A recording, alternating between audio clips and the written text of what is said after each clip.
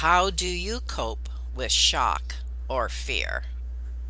Do you have the inner strength when you feel like there is none left? Faith Wilcox was able to find moments that were good, even when her daughter was near the end of her life.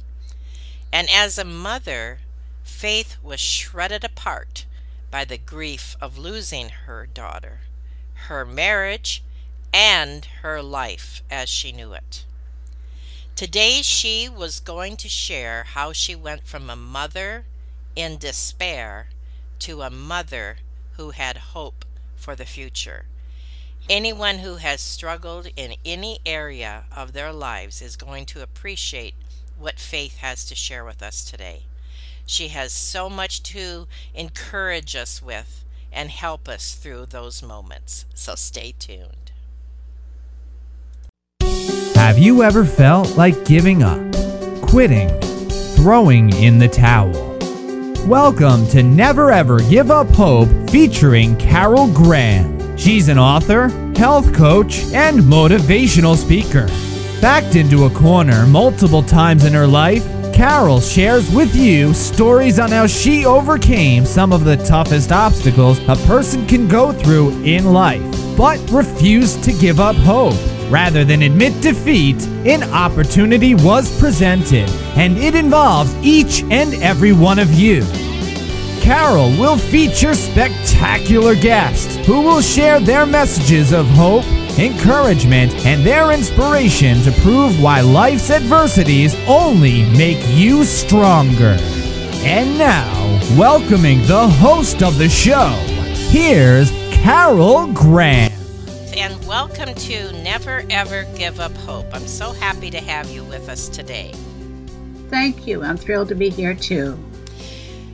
So, as I mentioned in the brief introduction, one of the first things that I want to talk about, because this is something that so many people, and it seems more so now than ever in the last few years, have to cope with, and that is their worst nightmare, which is the loss of a child.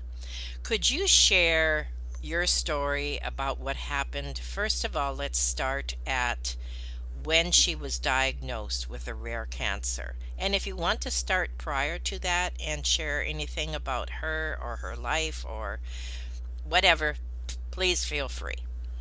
My daughter Elizabeth was an outgoing girl, a very good athlete, and a friend to many. She had a very warm way about her, and she engaged many people with her humor, her fun, and she was all around a very positive child. Toward the end of June of her 7th grade year, she started to have pain in her right knee. And we went to one doctor who just thought maybe she was having growth pains. And as these pains continued, I went to see an orthopedic doctor, and very soon my worst nightmare happened. We went to see an orthopedic doctor the following day, and I was not aware that this doctor who had been recommended was an orthopedic oncologist. Oh, really? Yes, so I stood in front of the placard so my daughter couldn't see orthopedic oncologist, and I think that worked.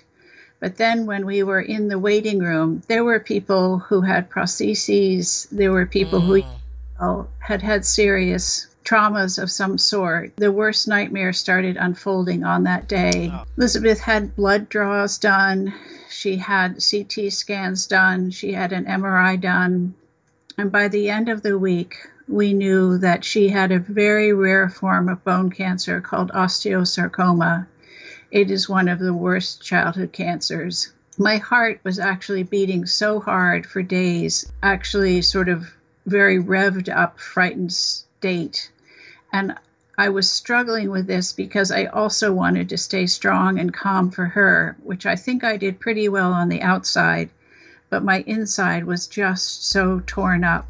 And Elizabeth started 10 months of chemotherapy treatments, and they were very intensive, and that the chemotherapy that she was given would completely wipe her out for a week. So she would spend 1 week in the hospital. And then she would spend 1 week at home, and then we'd go back and spend 1 week in the hospital. Watching my daughter get weaker and weaker, and watching her hair come out, and watching it seemed like all of her strength and energy being taken away was so, so very, very hard. And despite being given really world-class care and an innovative therapy, Elizabeth died in my arms 1 year later to the day after she was diagnosed. And at this time, the continuation of the nightmare became more intense. And I was really not able to cope very well with even day-to-day things. I'd go to the grocery store and I'd see her favorite little bite brownies, and I would just collapse in tears and run out of the stores. There were many things that were jarring to me, and yet I knew I had to pull myself together the best I could to look after my surviving daughter, Olivia, who was then 15. And Olivia and Elizabeth had been best friends. They were only 18 months apart in age. And Olivia was absolutely torn up with her grief. And there were days that we grieved together, and there were days that we grieved apart. Of course, a mother and daughter can be very close, but we've never ever experienced some trauma like this, and how people react to trauma can differ. My daughter often reacted with anger, and being a teenager, I later learned that that is quite common, that it is easier energy to project anger than to project the grief that she was feeling. And she might have thought if she really gave into her grief, she wouldn't be able to manage in high school or manage her life very well. But as I say, there were also times when we grieved together the loss of Elizabeth. Your daughter was diagnosed 20 years ago. You have had to deal with this all that time, as well as your daughter. There are different phases of grief. I'm sure that you would agree. And it is always there. Is that what you would agree to that? Absolutely. There is the initial time of grief, which is totally overwhelming. And even the smallest of activities can be a very, very big effort. And how did you get through at the time, even making the effort of doing the day-by-day things? Did you gain strength even as time went on, like as an encouragement to someone who may be going through this? Before you did anything specific, how are you dealing with not only your own, but your daughter's grief on a daily basis to gain possibly some insight or some strength? I gained a lot of strength from my family and my friends and my community. I was really, really blessed with people who would bring me meals, people who would just be extraordinarily kind to me, or I would go on walks with them. I just felt that I was never alone, and that helped me go over many, many hurdles. Okay. I also had counseling that helped me too. Would you give us any tips as far as what we can do when we see someone possibly who has just gone through a sudden loss, or any type of devastating loss? Like, what can we do? I know that very often people looking from the outside in, they don't know what to say or what to do. And I have always felt, and also many of the people who I've interviewed on this show have said, that just be there. Just give them a hug or a smile. You don't have the answers for them, so don't attempt to give them the answers. Would you agree with that and maybe expound on that? Yes, I totally agree with that. I think a really good friend or a really good family member can be a good listener. There are times when it's just important to be able to express a lot of feelings that are bottled up inside, and to be able to feel comfortable expressing them. There are some people who will avoid you in the aisles of the grocery store, and there are others who will reach out to you. And whether it's just listening to you, or whether it's doing an activity together, or a couple of times I was invited for a weekend at a house on the shore. It made a big difference to me. I could lean on their strength, and that helped me enormously. I like that. Lean on their strength. So, what you're saying is that we, as the stronger people, as a friend in this scenario, let them lean on us. Let them talk. Let them share whatever they have to share. It's more so being open and allowing them to share than it is for us to try to find the words to encourage them. Agreed? Absolutely agreed. How did you cope with your daughter's situation? You mentioned that, you know, her grief was coming from a completely different direction than yours was, and you were coping with your own. So, how did you help your daughter through this? Because I think that's a common scenario as well for a teenager. I think that's very true. I think many teenagers react this way. Also, siblings, if they feel a lot of survivor guilt, which Okay. is so very, very hard to work with. And of course, it's not one bit their fault, but for some reason, they feel that they're the only ones left, and why was their brother or sister taken from them? So I think counseling is very important. I think counseling for the child who is suffering is important. And I also think counseling together with a mother and child, or a father and child, or family counseling together can really help to open up perhaps what my daughter in this case was feeling, and sometimes just didn't want to share with me. She didn't want to burden me. She had part of her that felt protective of me when she saw me at some of my very worst times.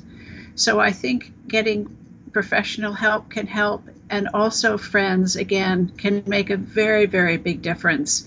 My adult friends were close to Alex, helped her, took her on, sometimes took her shopping, sometimes took her to appointments while I was working. They just were there for her.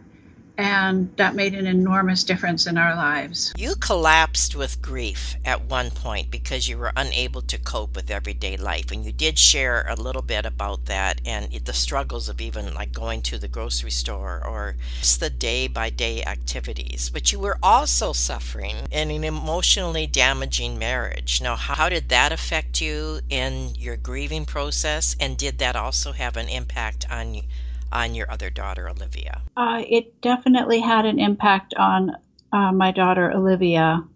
Very soon after my daughter, Elizabeth, was diagnosed, I realized that I did not have the capacity to both take care of my daughters and to be in a very difficult and damaging marriage. It made it extremely clear to me that my number one concern was my children and that I had to leave this household.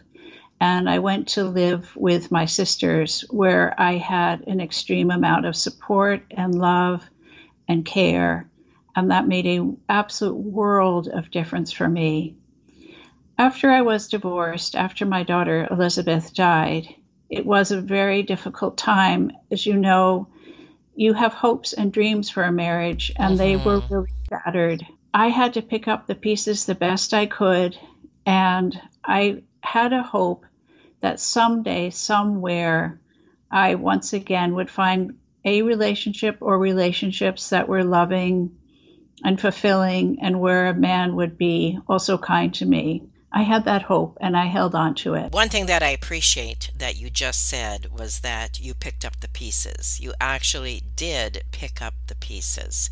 And we want to talk about how and what changed in your life after you made that decision. So we're going to take a short 30-second break, and then we're going to come back and hear how people who are going through something similar or possibly any type of loss or grief can turn their life around, can gain strength, can gain many positive aspects in their life, not only for themselves, but to help others. So stay tuned and we'll be right back.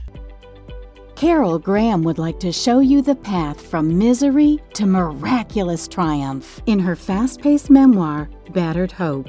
She relates her determination to succeed as someone who experienced one horrendous nightmare after another. Gang raped and left for dead, loss of a child, husband falsely imprisoned, and cancer. Nothing could break her tenacity or faith. No matter what you face, heartache, loss, suffering, or injustice, Carol will illustrate how she became a victor the same way you can. The secret is to never, ever give up hope. Order your copy at Amazon or batteredhope.blogspot.com. You mentioned before the break that you had to pick up the pieces. You had to find your strength someplace. You had to not only uproot your daughter from her home and, relationship with her father and everything else that you were dealing with grief and losing her sister, your daughter. There were many other parts of your life that had to change. And I think a lot of people who go through this need some guidelines. And so why don't you share what happened and how you dealt with that and what you can help others who may be going through something similar? Of course, first I'd say be kind to yourself. Know that one day you will feel stronger, you will feel better, you will be able to do a few more things in your daily life. But be very kind to yourself and very patient with yourself, because everyone is on a different timetable, but we all know that this takes time to recover from one's grief or shock or fear. And I try to do this more on a day-to-day level. I learned not to anticipate and expect too much of myself. One thing I had to do was to return to work as I was supporting my family on my own now. And I actually found when I was with my colleagues that part of me would put my grief a little bit to the side for the day. And that was really helpful. And I hadn't known that that was going to be true. So that was a good surprise for me. Another thing I'd say is to pursue those hobbies that you like, whether it's bike riding or whether it's listening to music. In my case, writing is very important, writing in a journal, but to pursue things that bring you pleasure. And as again, I'll refer back to friends, spending time with friends, spending time with family. It can also be helpful to try some new things. For example, on a holiday, to try going to a new place and bringing your family with you. It's difficult to have your family dinner at the same table when there's one empty place. It can be an improvement to go to a city. For example, I went to Newport in Rhode Island, where I saw beautiful mansions. I had my Christmas meal out with my daughter. I also met up with a friend, and I was able to have different kinds of experiences. That helped me enormously. Changing possibly your habits, your daily habits, to gain a little different perspective and also not be a constant reinforcement of she's not here when you're going to the same places that you used to go to. Is that kind of what you're saying? That's right. That's right. Going back to the same places can be very, very hard. Now, one thing that you did share with me earlier that I'd like you to share with our audience, and that is, what did your daughter teach you through her own suffering? She taught me that love abounds. She taught me that you can even reach out to others when you are suffering. One thing that she did is she got in her wheelchair one day, pulled her hood of her sweatshirt up over her head, and rolled herself down the hallway and went and knocked on a door and went into a room. I heard her say, "Hi, I'm Elizabeth." I didn't hear more after that. And what I found out later from the parent who spoke to me is that Elizabeth talked about procedures in a way that a child could understand. And the mother told me that they took a huge amount of their fear, and having Elizabeth's warm presence there made them feel like this is hard, but this is going to be okay. Here we have this young person coming and talking to me. And Elizabeth ended up being a greeter on the floor. She ended up going, even when she felt very weak, she thought it was important and she was reaching out to others. And that taught me a lot and became something that I do now with a journal writing program that they do where I reach out to others who are suffering.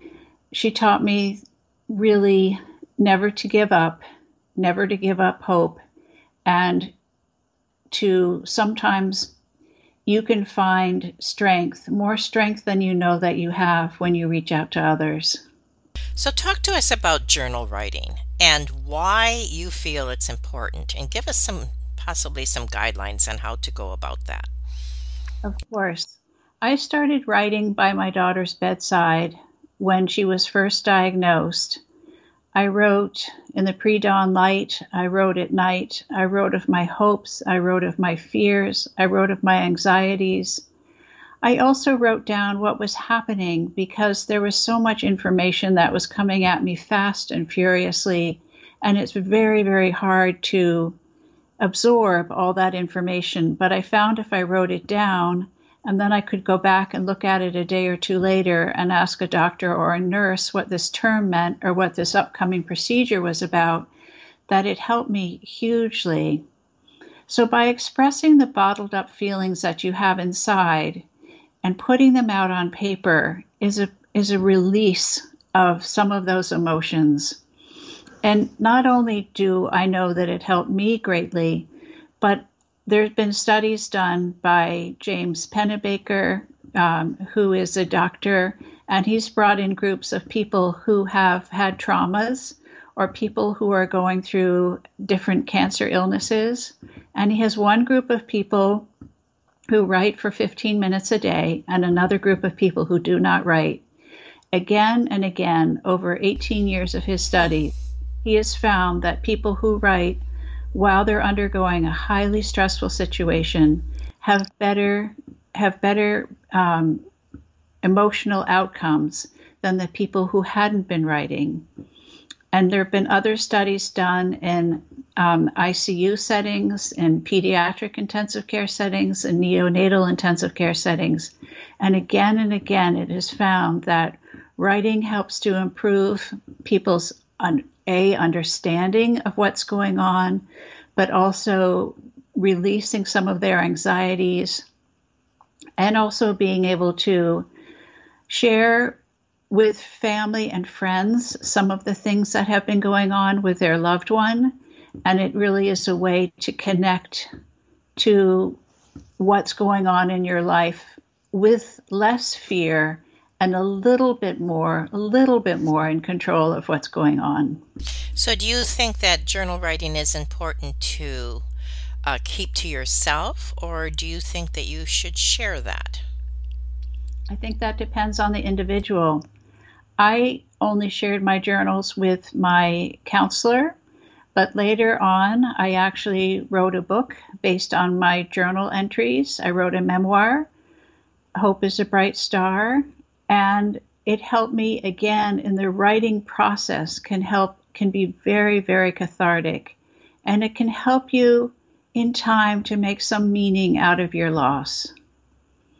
Do you recommend when you're journaling, let's say you're going through something similar, the loss of a child, do you recommend going back like 6 months later and reading what you've written and see your progress that you've possibly made, or is that something that you write and then forget about?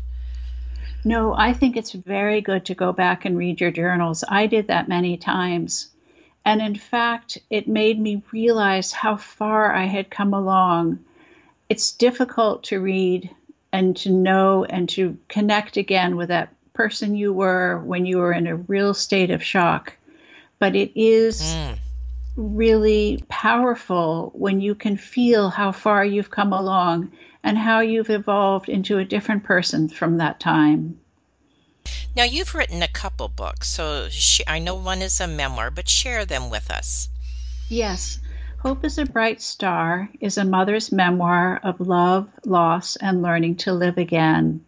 And it really is a companion to people who are on the journey of grieving and healing. I talk about Elizabeth's illness, but of course I also talk about her courage and her strength and the lessons that she taught me. And I also share with them lessons that I've learned about life and ways that I found comfort and peace. Often that was in a nature setting. I wrote a book of poems called Facing into the Wind, a mother's healing after the death of her child. And in my poetry, I draw a lot of metaphors with the natural world. This was one way that I could express my feelings. And by drawing the metaphors, I didn't have to state something explicitly, but I inferred a lot of the emotions that I was going through. And I know people have told me that reading my poems has been of comfort to them. What a wonderful feedback to have that, right? To know that your experiences can actually help somebody else. And I thank you for sharing that. So you also have a writing program for a children's hospital. Is that correct? That's true. I have a writing program at Mass General Hospital for Children where my daughter Elizabeth was treated. I reached out to the Family Advisory Council, which is a group of parents and medical staff that work to create the best environment that they can for both patients and for family members, because family members, of course, are extremely affected when a child is ill, or any family member is ill for that fact. And I wrote to them about the benefits of journal writing, and I actually shared research with the Family Advisory Council. I joined the council. They were very pleased to start a writing program, so I brought in journals to the inpatient floors on 2 floors of one of Mass General's buildings. And I met with families and their patients and whoever was the caregiver. And I talked about the benefits of journal writing. And I also brought writing prompts to them. And I brought writing prompts to children and different writing prompts for the adults. And I encouraged them just to start. And sometimes you could just take a writing prompt and work with that. And a writing prompt could be as simple as just write. And you write just write 20 times until a new thought comes into your head. Or you could do, I took a phrase from a poem, or I took a phrase from a popular song. And I've had enormously positive feedback. I had, in about the first 20 months, I met with 785 people, and I had 80% of the people wanted to write. Oh, wow. I found a real way that people were expressing themselves, and I just was so really happily surprised by the number of people who wanted to engage with writing. Sadly, right now, I've had to take a pause because of COVID and not wanting to have an outside person go onto the inpatient floors. But in my absence, the director of the Pediatric Intensive Care Unit and the Neonatal Intensive Care Unit and the Pediatric Radiation Oncology Unit all have brought Journals of Hope into their areas of expertise. Oh, that's awesome. Thank you so much for sharing that. What a wonderful idea. Now, in summary, is there anything that you would like to say? Any advice, encouragement, any words that you would like to share in summary? I would like to encourage people again to be gentle with themselves and to know that in time you can live with sadness and with joy. Your life will be better. It will be different. There's no way it can be what it once was, but it can be different and it can be good again. So to really hold on to hope that one day you will come around a corner and you will see the beauty in life, and you'll see the beauty in nature and in your friendships and in your community, and you will be enlivened by all of that. And I think we all take those words for whatever we may be personally going through in our lives and apply them. And this has been enlightening. I appreciate the encouragement, and I appreciate you sharing your story, and also to hear that there is life after trauma. Again, thank you for being on Never Ever Give Up Hope. Thank you for listening to Never Ever Give Up Hope, featuring Carol Graham. Did you know that most people succeed because they are determined to? Quitting was never an option. Carol loves your comments and will respond to each one. So please subscribe and review this podcast. A rating of 5 stars would be outstanding and appreciated. Remember, if you are still here, there is always hope.